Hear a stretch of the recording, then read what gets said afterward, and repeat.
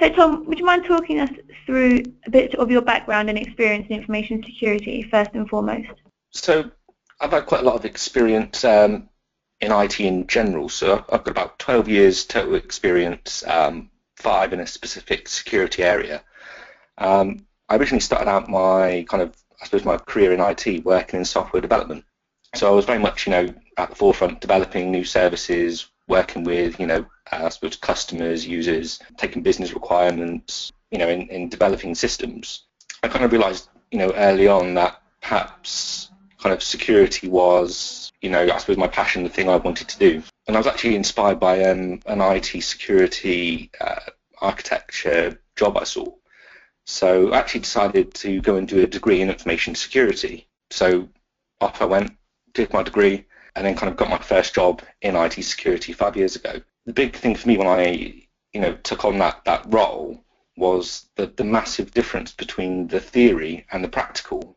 I mean, one of the analogies I like, people talk about you can read all the recipe books you want on cooking, but until you actually, come to the oven or the cooker and actually go to make something, that's when kind of the measure of the professional kind of comes out, and that's when the real learning's done. I was able to kind of, with my previous, experience as a developer, kind of really engage well with development teams, talking about kind of different risks and how you might manage those, and really helping the guys to understand the problems they were facing and how they might go about facing them. Often the guys, the people building systems aren't the ones that are responsible for running it long term. So yeah, my experience is very much in kind of a development and building systems from the ground up. And how has that influenced your decision to create or to write the book Information Security, A Practical Guide?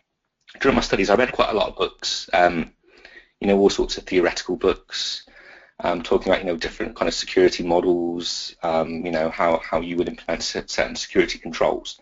But I never come across a book that said, look, this is what you need to go and do. These are the sorts of things you need to do. This is what you have to these are the tasks you need to undertake to make it happen. There wasn't a book that I ever read and put down and thought, do you know what, tomorrow I'm going to do exactly what that book's described. The problem I always had, and I was kind of found was taking that theory and putting it into practice.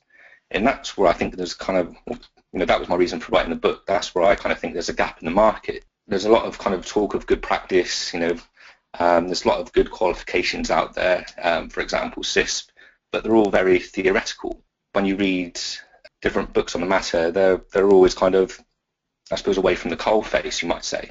So I really wanted to write some, a book, some advice, some guidance on something a reader could read, maybe just one chapter, put the book down and be like, right, when I go into my job tomorrow, I'm going to do what that chapter's described, and, I believe if you follow kind of, what, the advice being given in each chapter, you're going to be a lot better at your, your job. You're going to be able to engage your peers a lot better. You're going to be able to start adding value, doing things that actually improve the way you do information security wherever you're based. And is it that relatable experience and initial basic approach to information security, in the book you then progress into more complex issues surrounding threats and vulnerabilities and risks? I know in my experience that's quite a big, complex, huge issue for IT managers and junior IT managers, for a lot of people in the industry. So how is it that you really honed in on those areas and made them digestible for the readership that you had in mind?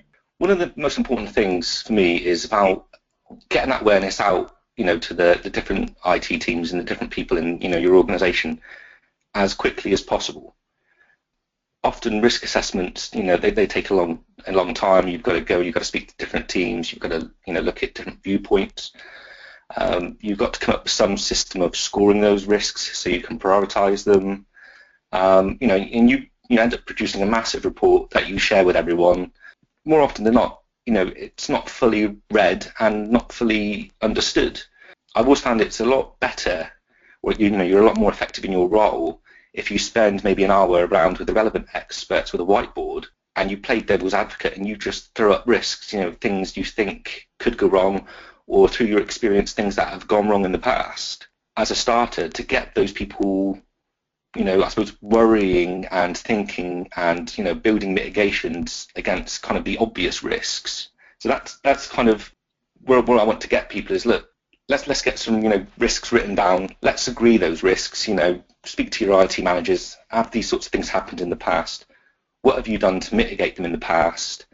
And work from there, because the security guy, talking kind of in a fear, uncertainty, and a FUD, doubt perspective doesn't really help with engagement. But if you can kind of talk with them on that risk level, say, look, this is a risk. What controls do we need to put in place? That is really where you're going to add value in your role, and it's really important to get there, as quickly as possible, because that's where you're going to be most effective. Absolutely. And is it something that you experienced firsthand? Did somebody take you through that method, or is it something that you thought, what, I need someone to build a scenario with me where I can relate and understand the risks and controls to put in place? Yeah, so in the past, the business has decided they want to build whatever project, whether it's a website, online service, whatever that may be, and that's kind of if you're fortunate in security, because more often than not you're brought in at the end, that's when you get involved with the project. Now, if your organisation mandates that you use certain kind of risk methodologies to kind of derive and manage those risks, then that's great. But you've got that lead time between you understanding what the project is about and what they're trying to deliver, and you defining those risks and coming up with a treatment plan. You may have missed kind of early opportunities to get your controls in place. And not only that, as kind of the industry moves towards a more of an agile approach, by the time I kind of got my report, to the development team, if they're working in 2-week sprints, an awful lot could have changed. My risk, my set of risks and risk treatment plan is out of date. By kind of being agile, by talking to the people on the ground, by getting a set of quick and dirty risks on the table for the project to think about, you're from the very start improving the way they're working, and also you're not producing what I call shelfware. Big massive reports, if they're of high quality, great, but they're only going to be of value if they're being read and acted upon. When the reality is, I can give you a small amount of information each day, and you can go away and act upon those. And, like I say, you can add a lot more value to a project in that way. In your book, you talk a lot about a security culture and addressing that. Is it a previous experience or something you've noticed when you've gone on site that colleagues and staff struggle with the concept of information security?